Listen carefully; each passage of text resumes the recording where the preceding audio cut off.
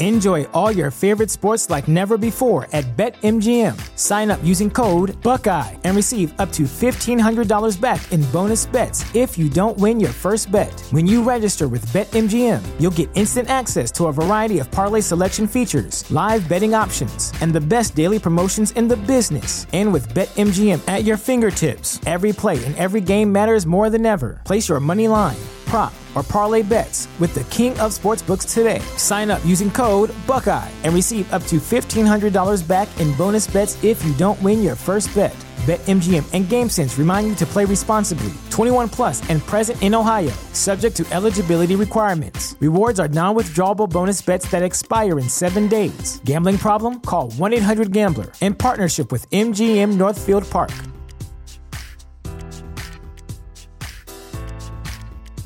Support for this podcast and the following message come from Corient. Corient provides wealth management services centered around you. They focus on exceeding your expectations and simplifying your life. Corient has been helping high achievers just like you enjoy their lives more fully, preserve their wealth, and provide for the people, causes, and communities they care about. As one of the largest integrated fee-only registered investment advisors in the U.S., Corient has deeply experienced teams in 23 strategic locations. Corient has extensive knowledge spanning the full spectrum of planning, investing, lending, and money management disciplines. Leverage Corient's exclusive network of experts to craft custom solutions designed to help you reach your financial goals, no matter how complex they may be. Real wealth requires real solutions. For more information, connect with a wealth advisor today at Corient.com. That's Corient.com.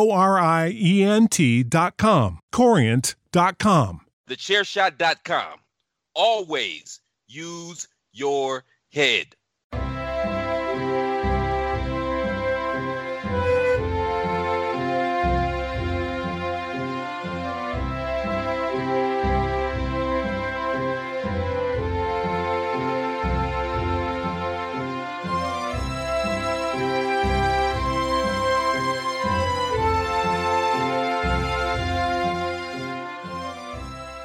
Hello, everybody, and welcome back to the Badlands Podcast, the only podcast out there that is 100% chiseled and is proudly part to be on the Chairshot Radio Network. Nearly messed it up there, but I've recovered like the professional that I am. No one would have noticed. Well, they certainly won't notice if I edit that little bit out as well, but I won't. But yeah, I am Mags, and with me again this week, the rain counter himself, Mr. Paul Talley. Paul, how are you, sir? I'm feeling fantastic. Don't know why. Just do. I'm not going to complain about it. How about you? Yeah, I mean, you're looking all fresh and yeah, ready for the topic. Yeah, I've had a haircut for the occasion. Very Triple H-esque. Very Triple H-esque. Yeah, unfortunately, the third wheel of this show, Mr. Raycash, can't be here again. He's got a prior work event, so unfortunately we can't get his feedback on last week's episode. But just know it got a little bit sparty in our little group chat, and just a bit. I think Ray should be on here to defend his position on Triple H and Stephanie McMahon. But we'll hear from him hopefully next week when he returns.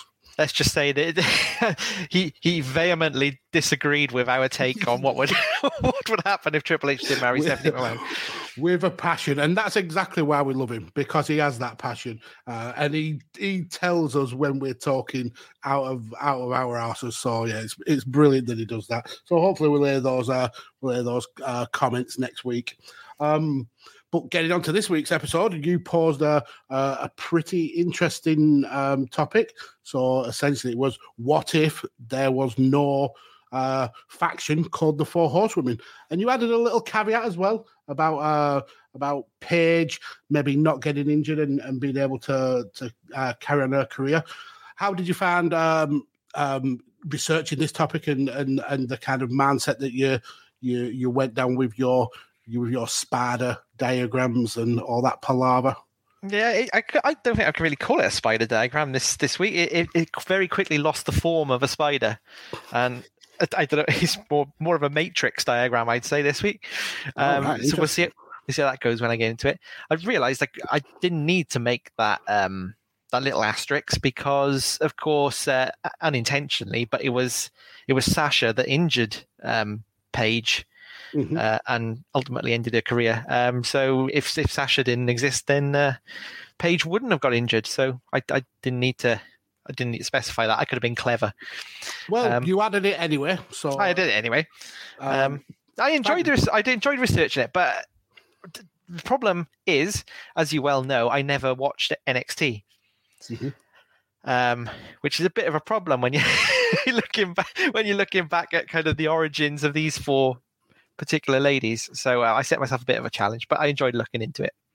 How about yourself? Yeah. How did it go for you? I really struggled. I honestly really did.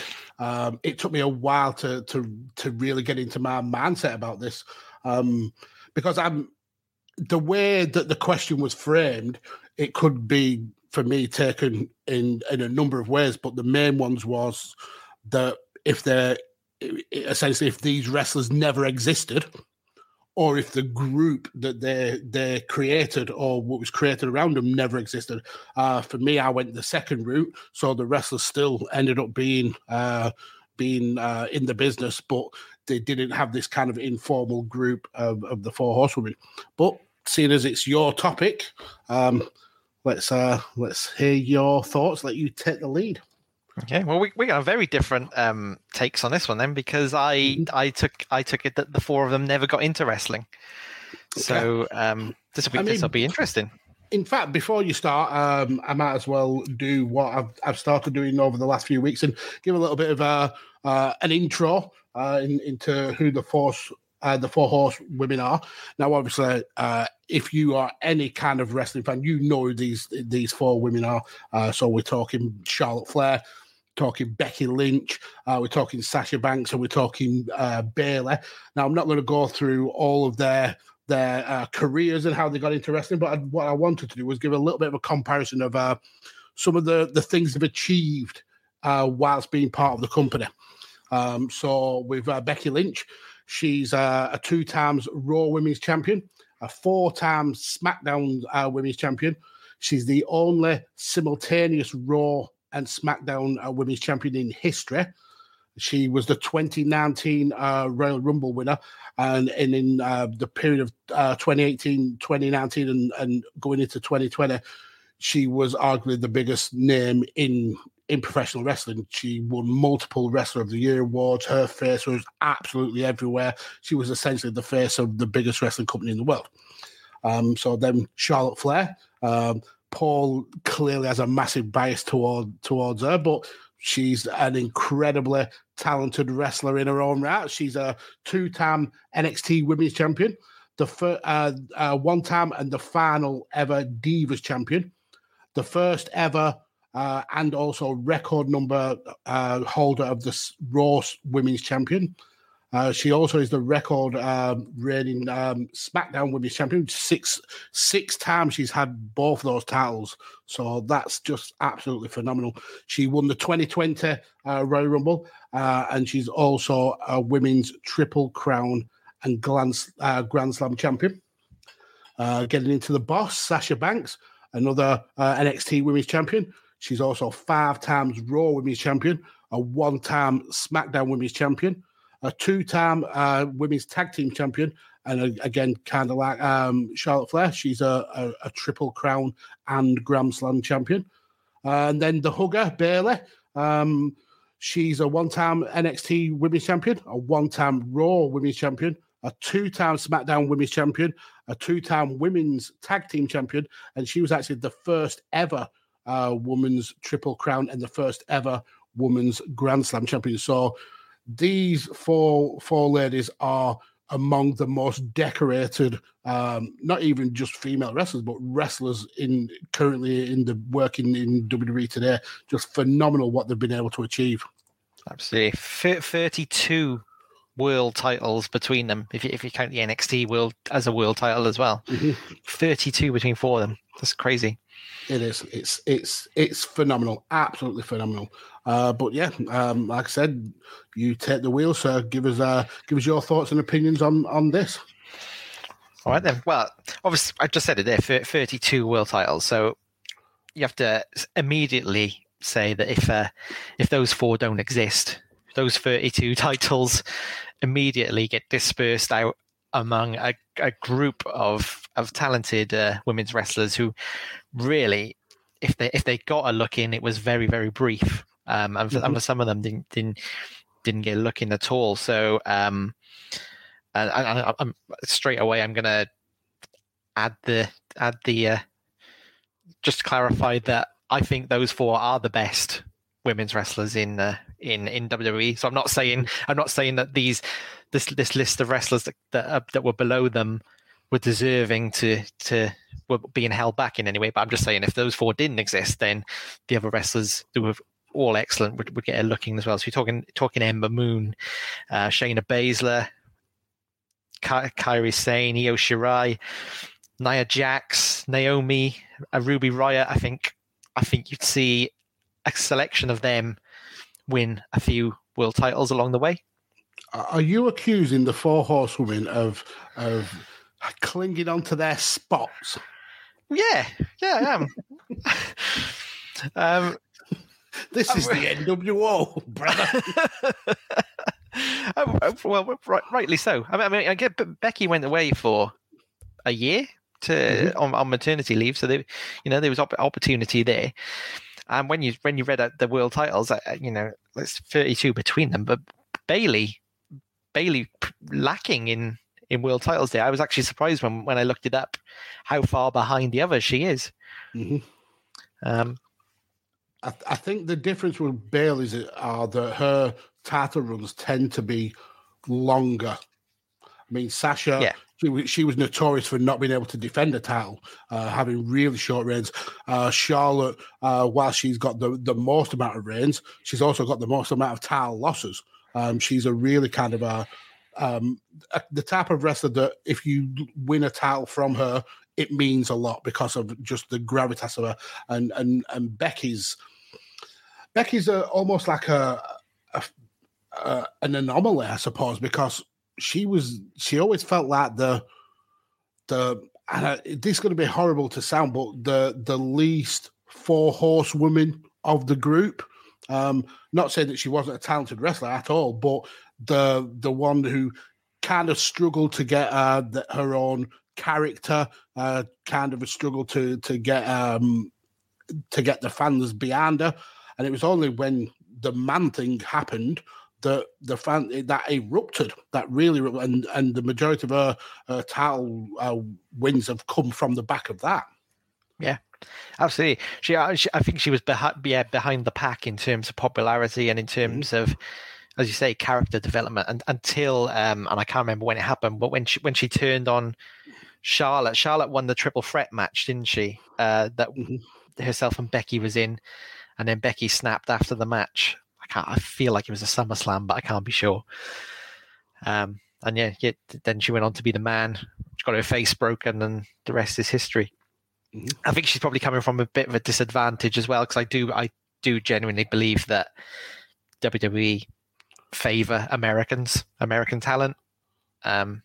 Being Irish, I think she was on the back foot from the start, but she overcome that, and as you say, she's probably easily one of the biggest faces in the company now. Yeah. So I got a few quick fire.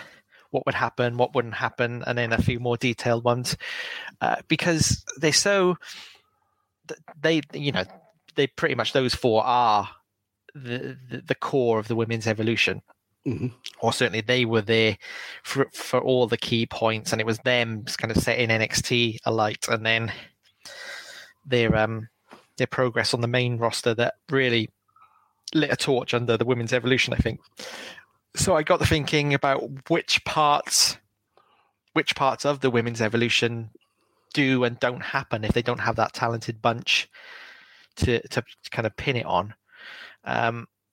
So the first one I thought about was Evolution itself, the pay-per-view. I think that still happens, even without them. Because I think Evolution really was, as well as perfectly timed with the growth of those four and bringing Ronda in as well, which I'll get to later. I think it was also a bit of a reaction to kind of global movements in terms of equality and the like. Obviously, there's been some big movements over time, and there was one of the major reasons for Evolution was the first Saudi show, which was men only, wasn't it? It was. Yeah. So Evolution, I think, happened on that same weekend or a few weekends after. It was very close in time anyway, wasn't it? Yeah, it was close. But I don't know if it happened the exact week. It may have been the week after, I think. So I think Evolution still happens. I mean, we've discussed it before, actually. It wasn't a great success, was it? In terms of what it stood for, it was, but critically, it got plaudits. Financially, it was a flop. There's no two ways about it. One of the least watched pay-per-views in company history, which is a shame. It really is a shame. So, but I think all that still happens, and clearly it still doesn't do well in terms of viewers. But I think it happens. Ronda Rousey. Now, I wonder if the four horsewomen don't exist, because obviously they've got you can fill me in more on this, but there's the four horsewomen of MMA as well, isn't there? There is, yeah. So there was always that link there, and always those rumors there that were always played on, even though I don't think it ever came to fruition, did it? It didn't. There were teasers of it, but we never got anywhere near what we could have had. With a four horsewoman versus four horsewomen. Yep. Enjoy all your favorite sports like never before at BetMGM. Sign up using code Buckeye and receive up to $1,500 back in bonus bets if you don't win your first bet. When you register with BetMGM, you'll get instant access to a variety of parlay selection features, live betting options, and the best daily promotions in the business. And with BetMGM at your fingertips, every play and every game matters more than ever. Place your money line, prop, or parlay bets with the king of sportsbooks today. Sign up using code Buckeye and receive up to $1,500 back in bonus bets if you don't win your first bet. BetMGM and GameSense remind you to play responsibly. 21 plus and present in Ohio, subject to eligibility requirements. Rewards are non-withdrawable bonus bets that expire in 7 days. Gambling problem? Call 1-800-GAMBLER in partnership with MGM Northfield Park.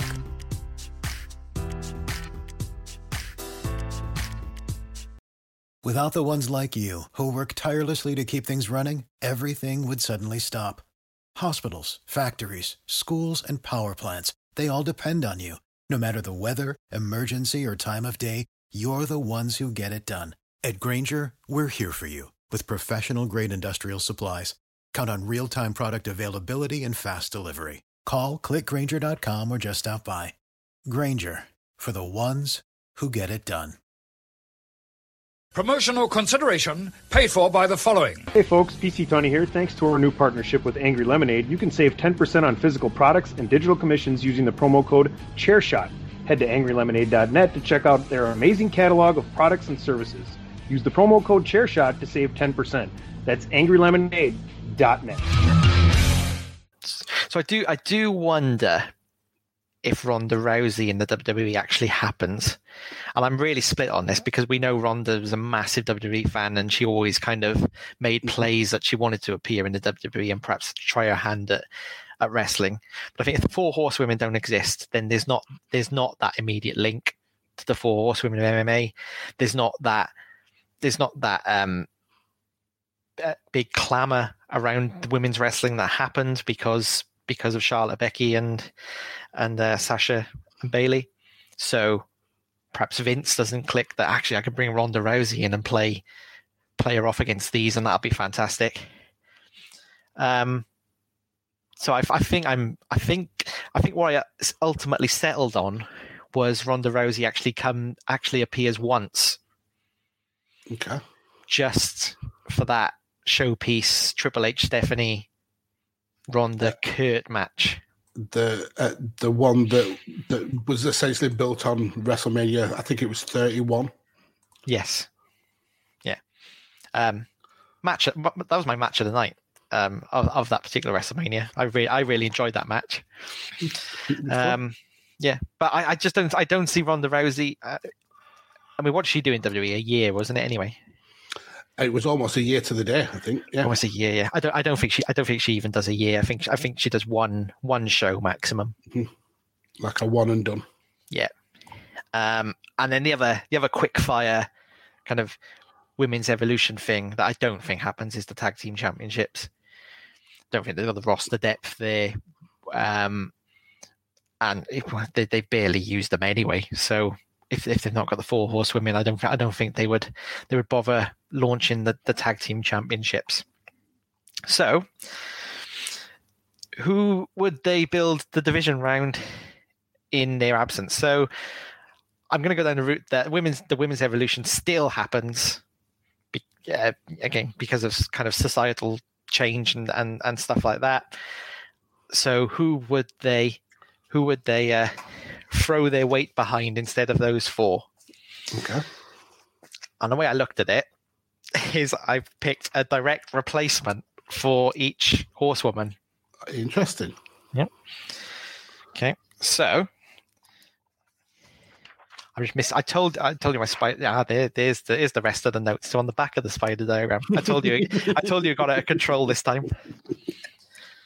So we go back to Stephanie McMahon. In July 2015, she calls for a women's revolution. Yeah. And she introduces Charlotte, Becky, and Sasha. Interestingly, not Bayley, who've obviously we know have been tearing it up on NXT in the previous years. So Stephanie obviously doesn't introduce Charlotte, Becky, and Sasha at this point. Who would she introduce instead? So I went back, as I said to you in the pre-show, I wasn't watching NXT at the time, so I had to go look at the cards, who was around at that time. I came up with a selection of Dana Brooke, Emma, and Carmella. So at that point, I think it's not credible. So I think that announcement doesn't happen at that point. That announcement doesn't happen at that point. It feels like if you ordered 4 horsewomen off Wish. Yeah. That's what you'd get. So unless anyone else was knocking about NXT at the time, I'm not sure on the timeline of Asuka, but Asuka's a bit of an outlier anyway. She's a bit of a unique talent. I think both Asuka and Alexa Bliss, I think their careers pretty much stay the same. They've been heavily featured throughout, despite the 4 horsewomen. They've had title reigns. Asuka's had significant title reigns. Alexa goes on to do a Fiend thing. So I don't think they go into one of those 4 slots. I think they have the careers they had, or they are having. So the next thing I looked at was I cycled forward about a year to the triple threat at WrestleMania 32. So really, probably the first massive match of the women's evolution on the main roster. So that was Charlotte, Becky, Sasha, wasn't it? Was it not Charlotte, Becky, Ronda? No, that was the WrestleMania. That's 35, isn't it? Oh yeah. So WrestleMania 30. I think WrestleMania 32 was for the when the Divas title had been renamed, hadn't it? Yeah. So it was the match for the first women's title. Mm-hmm. So again, removing those 3, look lower down the card. There's a match there: Total Divas versus Team BAD. Team BAD, and within there, you've got. I've picked my 3 that would be promoted to that triple threat match. So I've got Paige, who I conveniently placed my asterisk for earlier, and she's not injured at this point either. I'm sticking with Emma. So from earlier, weren't they on opposite sides? Well, yeah, but all that is. That goes out the window. Yeah, that goes out the window. We're rewriting a whole timeline, yeah. And Naomi. So also in that match, you had Alicia Fox. I think Alicia Fox was never going to be a top person. She'd been around for ages, and she's very talented. I really enjoyed her as well. I think she was hilarious, but she wasn't going to be a top talent. Brie Bella, who already was, obviously Eva Marie, Natalia, again stalwart for a long time. Lana, Summer Rae, and Tamina were also in that match. So I picked Paige, Emma, and Naomi. Okay. And then 2 of those go on to become 2 of my new horsewomen. So, without further ado, firstly, Emma becomes the Charlotte character. The Queen, really? The Queen, the dominant. So I'm thinking the Emma or the Tennille Dashwood, if you like, with the shades, the seriousness, not the weird, funky dancing thing. That's clearly not compatible with Charlotte. But yeah, the dominant, resolute, shall we say the stereotypical WWE, not diva look, WWE women's look, if you like. Okay. But also very talented with it.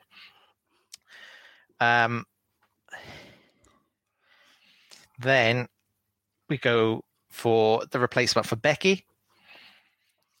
So again, just across the pond, not Irish, but English. We'll have Paige in that one.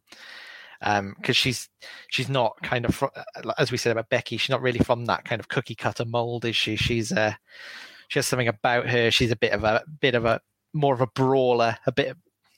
A very unique. You're absolutely right with saying about not being cookie cutter. She doesn't get the praise that she deserves for changing the views of women's wrestling. I don't think. No, definitely not. I mean, she preempted what we understand as the Evolution when she debuted from NXT as the NXT champion and beat AJ Lee, who had been champion at that point for over a year, I believe, or it just turned a year. So that was a huge moment in the Evolution. Then we go over to Bayley's replacement. So I'm thinking Bayley's original character, a bit of an underdog, a complete fan favorite, who then undertakes quite a significant heel turn and could easily become hated. I put Naomi in that spot. Okay. I mean, I don't know how there's any way anybody could hate Naomi. I think she's absolutely amazing. Well, it's quite, if she just stripped away all the glow and stuff, plain kind of slack attire. I would still stand for Naomi.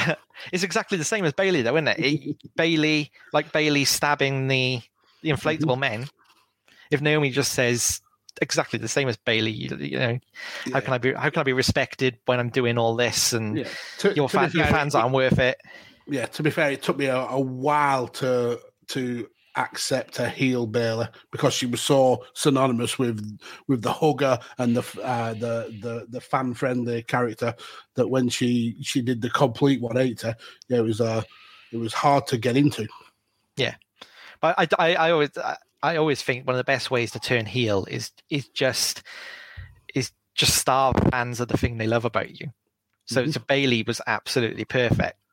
Just throwing all that away. Was a great heel turn. I think when Dolph Ziggler took away his music, I think that was a brilliant way to turn heel. People, one of the things people loved about Dolph Ziggler was his music. Shinsuke did it as well. Shinsuke sabotaged his music by putting lyrics in it. And so I think that's a good way to turn heel, and I do think Naomi would have that potential because the glow is such a it is such a fan favorite thing. If she just threw all that away, then it'd be a good heel turn. So then we come to Sasha, if you like, quite glamorous. Sasha, great technical prowess. I put in this slot. She comes a bit later, but I go for Diona. I can't say her name. Perazzo. Oh yeah, that's a great pick. The Virtuosa. We see from Impact how brilliant she is. I think she could fill the Sasha role. So there's my horsewomen I settled on.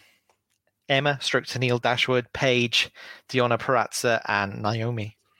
So essentially, you've kind of answered the second caveat to the question you posed about what would happen if Paige didn't get injured. And like I said, Sasha was inadvertently involved in essentially ending Paige's in-ring career, and with no Sasha involved, perhaps Paige goes on to carry on as a wrestler. But I think we'll get more into the Paige situation a little bit later, because I've done a little bit of a piece about Paige. But if you're happy for me to kind of delve into my thoughts, I think I've got one more. Okay. A fifth horsewoman. I mean, totally going against the whole point of the horsemen, horsewomen. Okay, maybe not. Maybe not alternate, a substitute. Maybe a substitute. Maybe if Deonna or Emma doesn't work out, or just acknowledging that quartet is, I think, weaker than the real horsewomen. I think WWE would have made more of an effort to sign Tessa Blanchard after the Mae Young Classic. So I think Tessa Blanchard would have came into WWE and probably done very well for herself. Yeah, and there's absolutely no doubts that Tessa is an amazingly talented wrestler.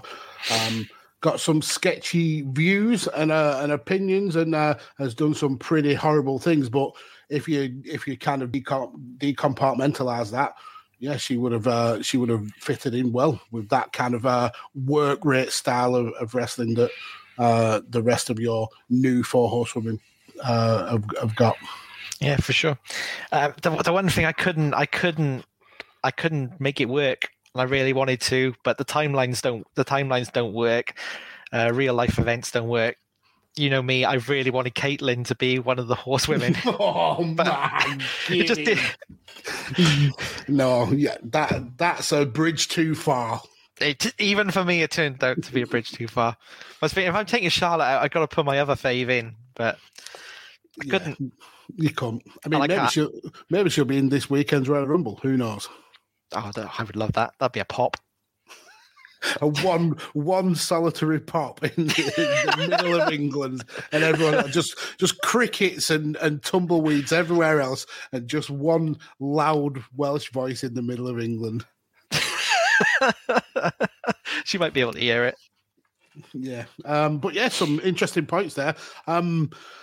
We've come to some similarities in some of the kind of takeaways. One major difference in how I've approached it. But yeah, as I said, I really kind of struggled to get going with this one. Normally, when I start doing the research and getting into typing out my notes and things like that, it kind of flows. I get on a mindset, and the garbage just flows out of my fingers, upsets Ray quite clearly. But that's how it is. With this one, I struggled to get started because I couldn't shake one particular kind of mindset. But I will get into that. Anyway, what I ended up really kind of delving into was an article from ESPN.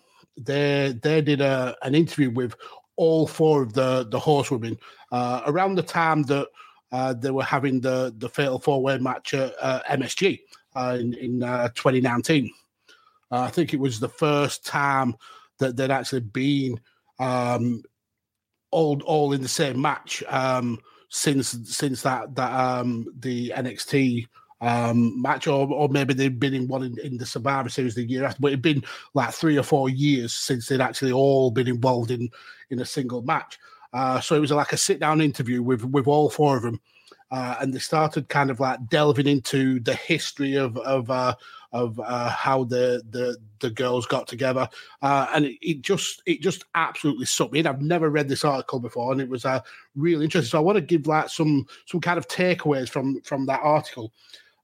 So the first two of the four horsewomen that actually met was Sasha and Charlotte. They were told in a training camp to lock up. The head coach then was Sarah Del Rey, who I think is still high up in the NXT's coaching system now. And both Charlotte and Sasha and even Sarah said they could feel like an instant chemistry, even though they'd never worked together, never really kind of knew each other before this training session. They could tell that there was certainly magic there that could be made in the ring. They just worked together so well. Bayley then joined the group next. She had a tryout match with Sasha, and Bayley commented about how Sarah Del Rey emptied the gym. She essentially kicked everybody out, and she just wanted Bayley and Sasha to have a match.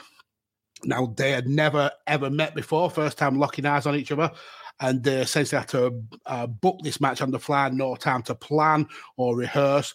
And again, kind of like Sasha and Charlotte, both Bayley and Sasha said it was instant chemistry. That was an ominous sign for the rest of the roster, wasn't it? A glimpse into the future. You lot exactly. Fuck off. I found my two. Go home. You are not welcome. So Bayley goes on to talk about how Charlotte and Paige actually took her under their wing, essentially like introducing her to the rest of the locker room, and she made a note that Charlotte, even back then, was kind of like the mum or like the unofficial leader of the women's locker room. She had that kind of presence about her. And the last one to join, obviously, if we've spoke about all the other three, was actually Becky. And she'd been out of wrestling for about 6 years before she actually came to NXT. In a match, she had a severe head injury and she damaged one of her cranial nerves. So that's a nerve from the brain which controls motor function.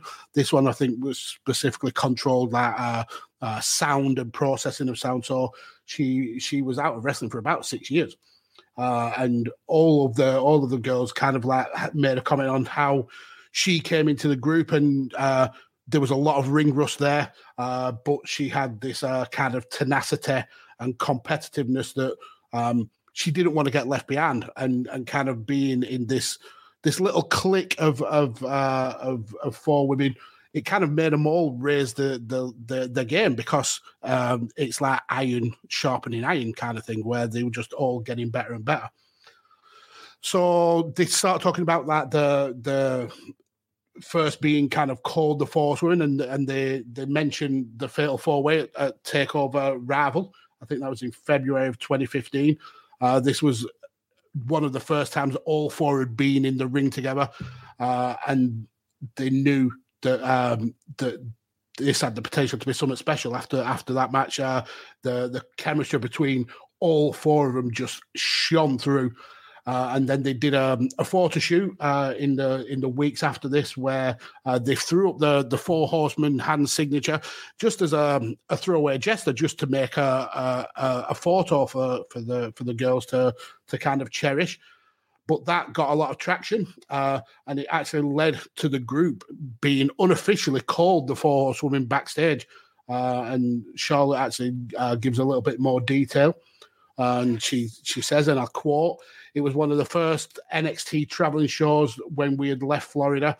NXT was going out of state, and we had a fatal 4-way at a non-televised event, a house show. And that's when we were first called the Four Horsewomen. It wasn't like we were calling ourselves this. It was somebody called it us, and we just loved it straight away." And she said, and I hate to use the word organic, but that's exactly what it was. It was very organic. She said, I just remember being interviewed and the photo shoot and us four backstage. So I actually had a look on Cage Match to see if I could pinpoint when this match was, when they first were called the Four Horsewomen. And the only fatal 4-way in NXT that was not in Florida was actually in Philadelphia, May the 15th, in a house show. And then I read further into the interview, and Becky Lynch saved me a job because she says it's at this show. So I went rooting on Cage Match for absolutely nothing. That's annoying. Yeah. So this kind of led me down the pathway that I initially wanted to go with. You went with the fact that these women never wrestled at all. I kind of went with the mindset that they did wrestle, but they just weren't a group called the Four Horsewomen. And then going down that kind of pathway, it actually became really hard to ascertain how different the wrestling landscape would be. Because the issue I was having was even if these talented wrestlers didn't create this faction, whether that was by WWE, NXT, or whoever, they're still amazingly talented wrestlers. And if they're in the WWE system, I can't see a way that they don't become huge names in wrestling. I don't see a way that they don't become stars in the WWE. The chemistry that they had with the matches, the looks they had, the character work, it was all there. They were all stars. I mean, It's very rare that you actually look at them as a group of the Four Horsewomen. They're all stars in their own right. It's just that they are together as a group, more in name than anything. Yeah. So, I mean, you said it yourself earlier. Very much a case of iron sharpening iron. So if they don't, sorry, who is it? Sarah Del Rey. So if Sarah Del Rey doesn't throw them together and they don't have those opportunities to kind of become the Four Horsewomen group, does them essentially making each other better and kind of all ships kind of rising together, does that not happen? And if that was the case, does one or two of them maybe not make it to the top? Because as we said right at the start, it's not just they're at the top of the main roster. They've had, Asuka aside, they've had a monopoly on the world championships for a long time now. It must be 5 years or so. Longer. It's 7 years since they started in NXT. So do you think all four of them reach that point we're talking about? Okay, I contemplated this, and my opinion is that they still become huge stars. Even if they aren't in an informal group, it's very, very likely that these women still had time to wrestle each other. The roster in NXT wasn't big enough that these would avoid each other. So people would still recognize the chemistry that they had together in terms of wrestling, and just maybe not inextricably link them together as a group. So I do think that we'd still have seen the Becky versus Charlotte. We would still seen Sasha versus Bayley, and all four of them kind of intermix with each other. I don't think that they go up as a group in terms of the main roster. I mean, obviously we know that Bayley came up around a year later, but I don't think that they go up as a group. But I think when these four wrestlers are wrestling each other, they're still able to kind of improve, even if they're not essentially living in each other's pockets. So I do think they become stars, but I don't think they become champions in the way that have done, like you said, monopolizing. So essentially, I'm copping out for the first time, I think, in the history of Badlands. I'm taking the easy answer. I think that they do all become huge stars. I think they still are pivotal in that women's wrestling revolution, because they changed how WWE looked at wrestling. And if you delve deeper into the article, there's a moment where they ask about what they think the legacy of the Four Horsewomen was, and all of them kind of say that before the 4 Horsewomen came along, women's wrestling got 3 5-minute matches. They were essentially fodder, filler matches almost. When they started to bring up the 4 Horsewomen, that's when we started to see 10, 15, 20-minute, half-hour matches with these women. And they changed the way that women's wrestling were looked at. And then Sasha Banks makes a really good comment. She talks about before the 4 Horsewomen became a thing, they were told to train like divas. But she said nobody ever explained to anybody what a diva actually trains like. So these girls trained like wrestlers. They said we trained the best that we knew to put on the best show and to be put on a better show than we did last time. So it's interesting that even if they didn't become a formal group, I still think that they competitively push each other to be better wrestlers. So yeah, that's the kind of mindset that I went down. But I did have a few kind of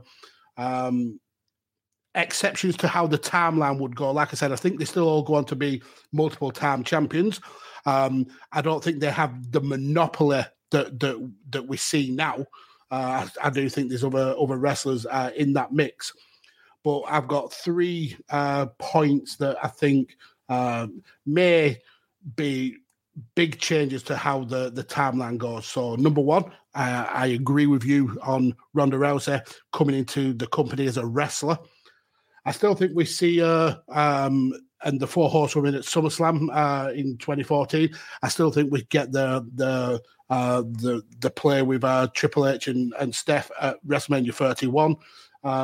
But I don't think she crosses over to become a wrestler. I think it's more of a 1/2 and done kind of like celebrity thing that we see with WWE.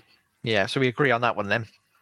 The one that we don't agree on totally, and I really don't think it happens. I don't think we see a women's only pay-per-view in Evolution. Okay.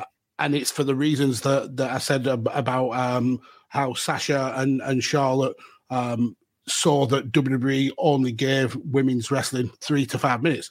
I think if they don't come up as a group to kind of change how women's wrestling is looked at, we don't see that push for a women's revolution. We don't see Steph claiming she's championing women's wrestling. We see improvements in women's wrestling. We see them getting more time and more matches, but I don't think we see a total kind of women-only pay-per-view like we got with Evolution. Okay, even with the kind of the pressure factors that actually resulted in that pay-per-view, you think WWE just, after all the backlash from the Saudi show, they just take the backlash. I mean, it's not unlike them to just take backlash. They've proven over the last couple of years that backlash means absolutely nothing to them. No.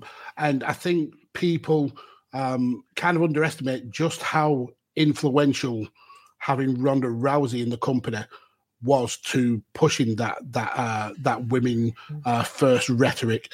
And if we don't have Ronda Rousey in the company, Evolution does. I just don't think Evolution happens. She did main event Evolution. Exactly. I mean, it was against a Bella. I mean, it's not exactly amazing, but I don't think, because she was as good as Becky, Charlotte, Bayley, and Sasha are. She was the fulcrum to getting mainstream popularity for women's wrestling in WWE. She was the big name that brought ours, I think. Yeah, absolutely, and that mainstream exposure. We start seeing the articles in just like normal newspapers and stuff. That's when, yeah, exactly. So I guess in that respect, I mean, I had it written down, but I didn't actually say it. The WrestleMania 35 main event doesn't happen, does it? So, 3rd point, and this is, so we've gone 2 out of 3. That's not too bad. Yeah. So with Ronda not being a wrestler, Charlotte and Becky do not headline WrestleMania 35. Seth Rollins and Brock Lesnar headline WrestleMania 35.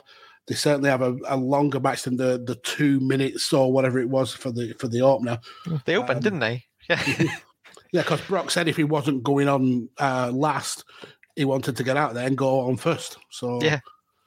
But yeah, I think their headline. I think that perhaps they would headline further down the line because the women's revolution was still coming in my eyes. I think these women were too talented to be overlooked.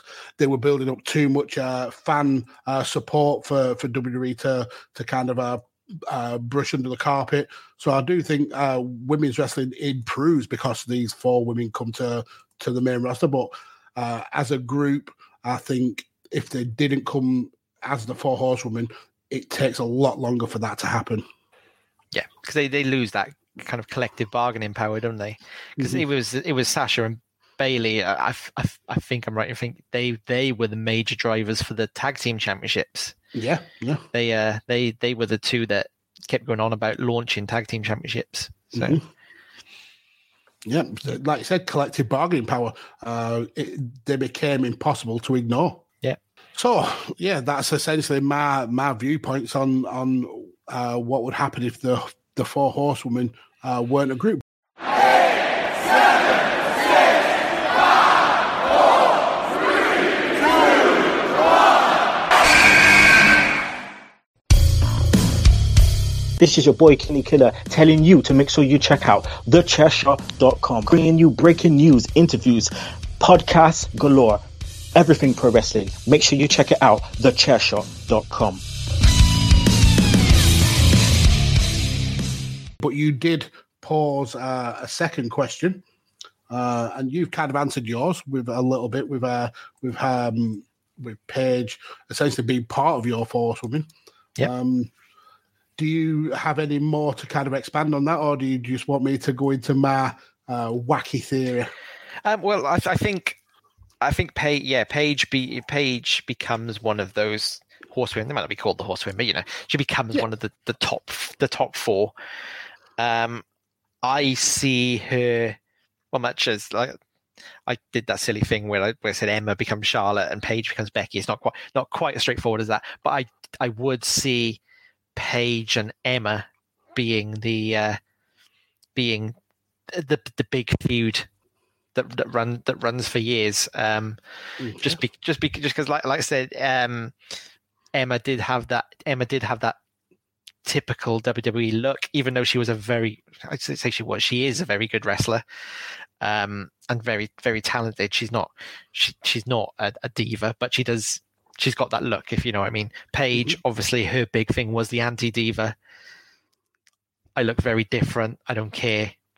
This is how women's wrestling looks now. So I could just see them two clashing over the years.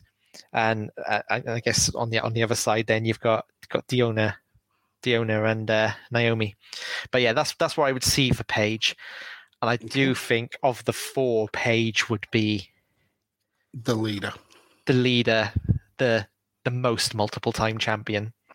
Okay, she did, yeah, and she I mean, on the others, she on anyone really, if she stayed fit, she's got like 10 years more experience than most people, because she's been wrestling since she's like 7 or 8 or something stupid. A little bit older than that. I mean, so I'll give a little bit of backstory. So Soraya Jade Beavis is actually a given name. I think she's currently an ambassador for WWE, but she's as of now a retired wrestler. First ever women's NXT champion, 2-time Divas champion, youngest ever Divas champion. She's the only person to hold the Divas and the NXT title simultaneously. She actually started wrestling at 13 years old, which is ridiculous for a dad's promotion. For WAW, yeah, based out of Norwich. Yeah, she signed for WWE at 19, just turned 19. She'd actually tried out at 18, but was passed on and then tried again at 19. She was diagnosed with scoliosis really early into her tenure with WWE, which for people who don't know, scoliosis is essentially a curvature of the spine. So her spine isn't straight, and it was actually noticed by one of the trainers that when she stood up straight, you could see a pronounced curve in the spine. So she had that to deal with. She had obviously the career-ending injury with the match involving Sasha, and in her personal life, she's been through the mill. She's had really deep personal demons, wellness policy violations, abusive relationships, issues with arrests, leaked private photos and videos, which led her into a massive spiral into depression. And she's talked very candidly about how multiple times she contemplated suicide because of just how her life was going. And to be fair to the woman, she's had enough happen in her life that she could fill several movies, not just the one that she actually got produced by The Rock, which is I think it's called Fighting with My Family. Great film if you want to kind of know more about her backstory. So when you mentioned about Paige's injury and what it would be like if Paige was still around as a wrestler, I thought it makes more sense to turn the clock back a little bit more than just the injury. I think she had issues in about the year or so leading up to that. So I wanted to kind of give a little bit of a thought on what would happen if we went back to say 2016. When she started having the issues with her personal demons, she had the toxic relationship with Alberto Del Rio, the leaking of her nudes. I wanted to kind of brush all that aside because when she came into the WWE, she was almost like you mentioned it. She was the preemptive kind of change before the Four Horsewomen came along. Before she arrived and beat AJ Lee for the Divas title, the women were still in the 3-5 minutes slower than molasses, essentially piss break match era. For as popular as the people like the Bellas were, they weren't getting a lot of ring time. It was all about the looks and about pushing Total Divas and Total Bellas. Paige is the prototypical female wrestler who knew how to go in the ring and was supremely talented. So I think that if you look at Paige now in 2022, she's still only 29 years old. That's younger than all of the Four Horsewomen. The only one who's close to her is Sasha Banks, who I think is about 6 or 7 months older than her. But the likes of Becky, I think she's 34. Charlotte's 34. Bayley's like 32. So with all that experience, I mean, you're talking 16 years of wrestling experience. She's still younger than the Four Horsewomen now, which is just absolutely mind-blowing. That's insane. I know you considered it. I mean, it's obvious now you say it, but as you say, because of all that experience and how long she's been around, you just forget. I mean, 29 years old. I honestly thought she was older than that. It's just absolutely mind blowing. Yeah. So considering all that, I think that Paige would be front and center of the women's division right now. She would be the Becky, or she would be the Charlotte in terms of star power. People absolutely loved her. She was different. She was new. She was refreshing. So I think if we're going with the same kind of mindset that there's no Four Horsewomen and Paige is involved, I think we're essentially going the same route that you went in that we've got 5 Four Horsewomen. We may not be calling them horsewomen, but her, Becky, Charlotte, Bayley, Sasha, I think the majority or the major storylines with the women's division revolve around those 5. And I think they're intertwined. And to really kind of rubber stamp what the position I think that Paige will be in, I think she will be pushing Charlotte hard in the battle to be the most decorated champion in the WWE women's division. Charlotte now, obviously, we're pushing Ric Flair's numbers. I don't think she would be as close to that now, and I think Paige will be pretty much neck and neck with her in terms of titles. And then for a final kind of point, and I'd really like your thoughts on this one. I think Paige would be involved in the first ever women's match to headline a WrestleMania. I think I agree. I mean, obviously, the way I thought about mine, I didn't think about Paige and the Four Horsewomen at the same time. But I think you're absolutely right. If they do coexist at the same time, essentially if Paige doesn't get injured, but the Four Horsewomen do exist, I think she is up there with them. Her debut was insane. Like, go back and watch that on YouTube. It's an amazing moment. I actually did to kind of refresh my memory about what went on. I watched that, and I watched the debut of the three of the Four Horsewomen, and going back, yeah, it's mind blowing the pops that these people got. These were hot, and we now have a WWE where they kind of don't acknowledge what happens in NXT. This crowd knew everybody coming up from NXT. As soon as those kind of theme tunes hit, the crowd were on fire. It was phenomenal to watch. It was a great time. Yeah, she is just supremely talented. She'd have great stories with all four of those women. Mm-hmm. And the two things that tell me how highly rated Paige is, I mean, the debut aside, the fact she's still hired to WWE, given how callous and ruthless that company is in cutting contracts. Mm-hmm. And she's been injured for, again, you probably know the years better than me, but she's been injured for a good number of years now. But it's 5 years in December. Insane, but she's still contracted to the company. Heavily rumoured, of course, to be in the Royal Rumble this weekend, but that might just be rumours. And the movie, and basically the backing of The Rock. Yeah. I mean, that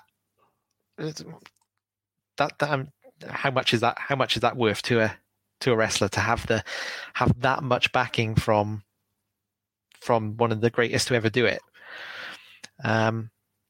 So I think if she'd still been active and that movie launched, geez, there's no limit to her potential. Yeah, and that's an interesting point you made about how the company have kept her employed, and you think about the ruction she causes as well, quite rightly so, in terms of the wrestlers being treated fairly. I mean, she was front and center about the whole issue with the Twitch. And wrestlers not being allowed to have a Twitch in their wrestler name. She was the one making huge noise about it. And because she wasn't a wrestler, she'd be the easiest one to kind of like shuffle out the door. So I feel that maybe the WWE are looking at Paige kind of like the way they did with Daniel Bryan, where the hope is he will come back, or he could be medically cleared enough to wrestle. Because, like I said, she's only 29 years old. She could still have a decade of a career if she gets cleared. And yet she's already had 16 years of wrestling experience before that. It's phenomenal. It's mad. And I think about what you just said there. They did that for Daniel Bryan, one of the greatest wrestlers in a lot of people's minds, the greatest wrestler ever to do it. They did it for Edge. These are the kind of people we're talking about. Rumors are Corey Graves has been cleared as well. So the fact that she's being treated in the same regard and at the same level as Daniel Bryan is it just tells you everything about her and the plans WWE had for her career and maybe still do. Yeah, I do think that they're working to, or at least trying to get to a point where she can wrestle again. I really do. That'd be an amazing moment. It certainly would. But yeah, that's essentially my dive into the Four Horsewomen and Paige. Have you got any other points you'd like to cover? No, I enjoyed that. You said you struggled, but I thought that was really interesting. Yeah, thank you. Yeah, the Paige stuff came pretty easily. The Four Horsewomen stuff, I just couldn't get past the mindset that these are four of the best women wrestlers in the world, and even if they didn't link up as a group, I think they still become four of the best women's wrestlers in the world. Yeah, I think they do. Right, I'm going to give you a rapid fire fantasy booking. Literally, you only have to say a name, right? Okay. So it's influenced by how you went about this topic. So the Four Horsewomen, they do still exist as wrestlers, and they come up, but they're not interlinked. So they can't feud with each other. So who would Charlotte feud with? Who would like their career feud? Who would Charlotte's be? Who would Becky's be? Who would Sasha's be? And who would Bayley's be? Okay, so Charlotte, I think, would be Asuka.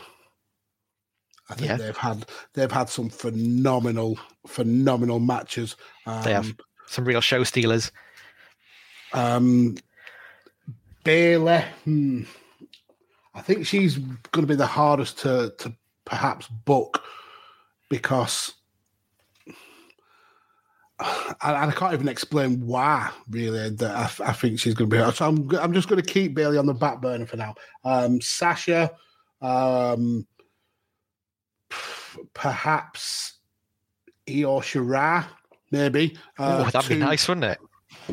Well, two of the most technically gifted women's wrestlers that we've ever seen. I mean, I will take to my grave that I think Sasha Banks is technically the best of the Four Horsewomen in the ring. Agreed. The things she can do is phenomenal. Yeah. So we've got Becky and Bayley still to go. So Becky, let's go with Alexa Bliss. I think the matches that Becky and Alexa have had have been really, really good. Kind of similar-ish styles, kind of similar-ish hearts as well. So I'll go with them. Bayley's a tough one. Who would be Bayley's career feud? Because she's so inextricably linked to Sasha. Yeah. I mean, as much as Becky and Charlotte linked together, Bayley and Sasha are so linked that you see them wrestling every year. They remind me of Sami Zayn and Kevin Owens, where they will fight forever against each other. But she does need a feud. See, while you're thinking, going back to what you said, all four of them make it, and steel sharpening steel. I think Becky and Bayley don't. Really? I don't think they make it to the top. We said about Becky's big. I don't think that these would be in the same positions that they are now. If the Four Horsewomen were a group, I'm not saying that these wrestlers would be. Becky wouldn't be the man and the face of the company. Bayley wouldn't be the role model. But I think they'd still be big stars. Yeah, I just don't think they wouldn't be at the heights that they're at now. I think they're that second tier, the Embers, the Shaynas, the Naomis. I think. That's a good one. Bayley and Ember Moon. That's a good feud. Yeah, I really like Ember Moon. I think she's so super talented. Yeah, she's incredible. She's released now, isn't she? Did she get released? That's ridiculous. Yeah, I think she did. You're right. I mean, there were so many of them. It's easy to miss, but I'm pretty sure she was in one of the long lists. Yeah, that's ridiculous, because she was and saddled with the crappy kind of vampire gimmick as well, and still made it work. Yeah. Well, the werewolf style gimmick, werewolf kind of thing. But didn't really get much past an idea in a Titantron video, did it? I'd pair Bayley with Alexa. Okay, so who would Becky have then? Who would Becky have? Oh, that's a difficult one, isn't it? I mean, Becky versus Shayna Baszler would be a great feud. Oh, wouldn't it? Yeah, you've nailed it there. As long as they don't bat each other's necks. That was ridiculous. But yeah. Yeah, Becky and Shayna would be incredible. Yeah, I can't do better than Becky's another one though who you could pin with Asuka, and they'd have a really good feud. Yeah. Yeah. But yeah, Becky, I'm switching, man, to Becky and Shayna. I think that works better, and Bayley and Alexa Bliss. So I'm stealing yours. That's good. I think Bayley and Alexa, they'd work both, particularly when Bayley is the happy hugger, and Alexa was the brat. Yeah. That's a good kind of dichotomy of character work. Yeah. And then it would work again with Alexa being the fiend and Bayley still being the hugger. Completely different dynamic, but still would work. So really well. I'm gonna throw the question back at you. If Paige hadn't been injured and hadn't had to step away from wrestling, who would be Paige's career feud in the WWE? Oof. Horsewomen included, or it can't be horsewomen? It can be whoever you are. In my scenario, the horsewomen aren't a thing, but they are wrestlers. In your scenario, they just didn't exist. And you can't say Caitlyn. That's a cop out.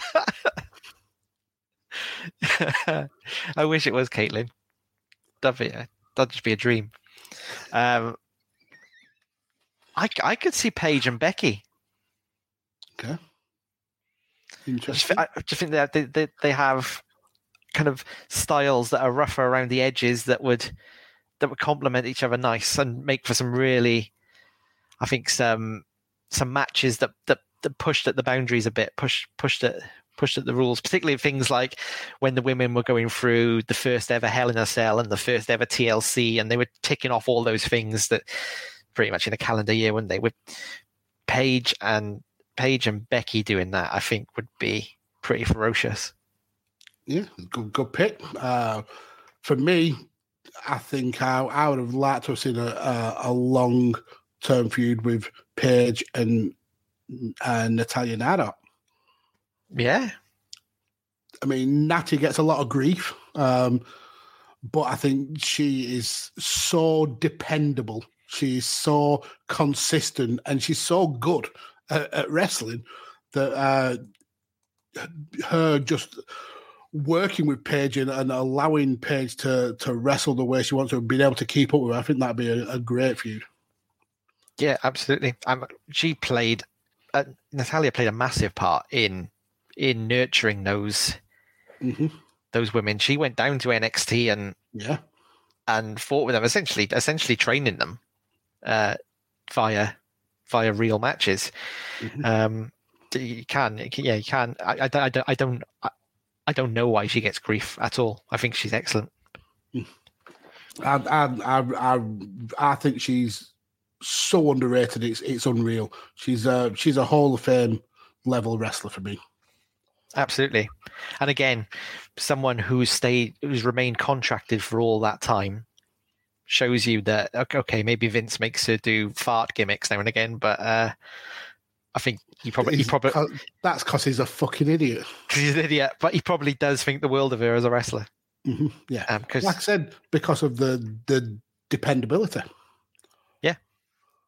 Yeah, and when you're dependable, you got a job for life there. Yeah, pretty much. So yeah, that essentially wraps it up for this week. All that's left is for me to give a topic. I forgot about this bit. I'm looking forward to this. I always forget about this bit. I want to switch it up a little bit. Oof. So we're still going to go with a what if, but I want the approach to be a little bit different. So don't make me fantasy book. I can't fantasy book. I can write fan fiction, but not a fantasy book.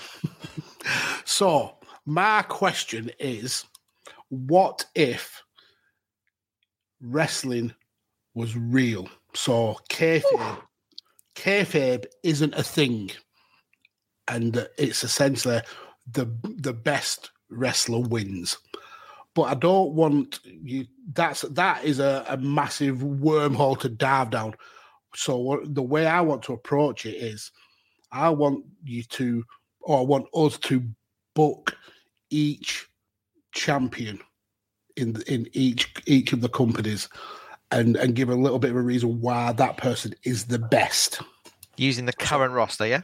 So current roster of SmackDown, I want a men's champion and a women's champion. Raw, same. NXT, same. AEW, same. New Japan, I want to do. Shall we go Noah? I don't really know a lot of Noah, but we could go Noah. If you want to bash a Noah, I'll throw in my Noah 2 pennies worth. So definitely. So Raw, SmackDown, NXT, AEW, New Japan, and Noah. I want the titles to be dished out. Just the main titles. Obviously, with New Japan, they've got 400 titles, so it'd just be like the heavyweight and it'd just be the one heavyweight title. But yeah, so I want to book all of the champions as if kayfabe wasn't a thing. I love that. I love that topic. That's brilliant. I'll also get to pick your brains next week as well, mentioning Noah, because they've got Sakuraba, who was apparently really brilliant at UFC, but I was going to pick your brains on whether he actually was or not, or whether that's commentator, beefing him up, bigging him up. Yeah, well, if he's in your pick next week, I'm sure we can talk about him. Oh, I love the topic, I really do. Yeah, I thought we'd change it up a bit instead of, because obviously we got told off by Ray for our ridiculous fantasy booking of Triple H and Stephanie's career. I thought we'd mix it up. We can't get into trouble for this one, surely. Hopefully not. but hopefully Ray will be here next week to give us his opinions and tell us that we're wrong and why we are wrong. But yeah, that's essentially the show. Time for your favourite part of the week, sir. Love it. Yeah, I really enjoyed that one. It was a tough one. I found it tough. My spider legs weren't going anywhere, but it was good. I hope everyone enjoyed listening to it. And if you've got any thoughts on what would happen in either of mine or Magsy's scenarios, please drop them on Twitter at Podfather Mags and at Rain Counter, because we love hearing your ideas and your thoughts and how you perhaps disagree with us, maybe think we're talking nonsense. We love hearing all that. So hit us up there on Twitter. Obviously, we're back with episodes every single Thursday. So next Thursday we'll be doing that excellent topic that Magsy just picked. I can't wait to get there. Best way to make sure you get that in your ears is to go over to your podcast provider of choice, find Chairshot Radio Network and subscribe there. Also, an abundance of excellent podcasts all through the week over there. Greg DeMarco Show, Freeman Weave, Bandwagon Nerds. We've got Magsy doing 5 Rounds Pod. Believe some big UFC news happened this week. So you're gonna have to run over there and find out what it is, or find out his take on it. I'm sure you already know what it is. I don't know what it is, but he. But I know there was UFC happening. What is a UFC? What is a UFC? A change in attitudes over there with Magsy again. Magsy's over on Radio Techers, so go and follow that on YouTube.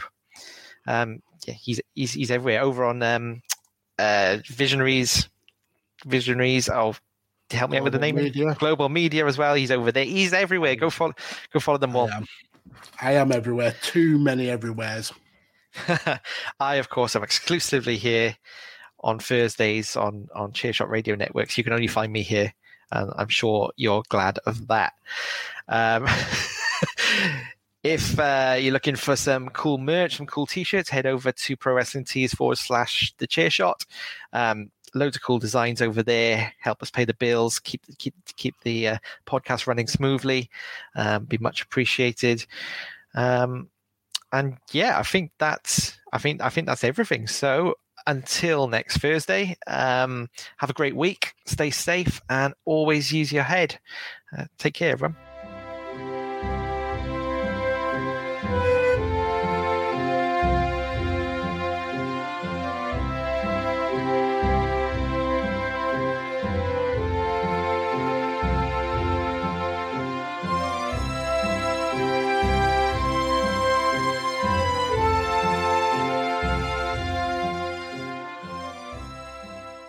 TheChairShot.com. Always use your head.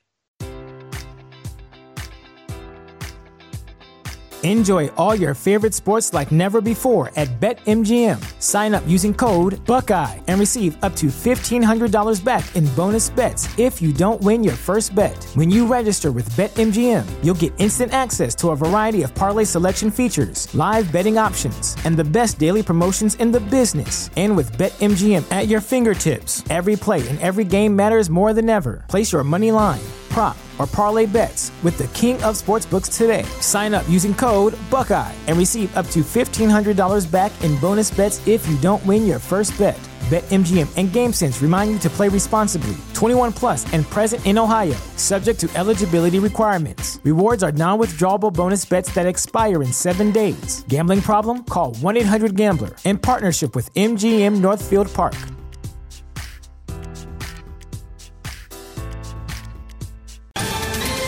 Ohio, ready for some quick mental health facts? Let's go. Nearly 2 million Ohioans live with a mental health condition. In the U.S., more than 50% of people will be diagnosed with a mental illness in their lifetime. Depression is a leading cause of disability worldwide. So why are some of us still stigmatizing people living with a mental health condition when we know all of this? Let's listen to the facts and beat the stigma. Ohio, challenge what you know about mental health at beatthestigma.org.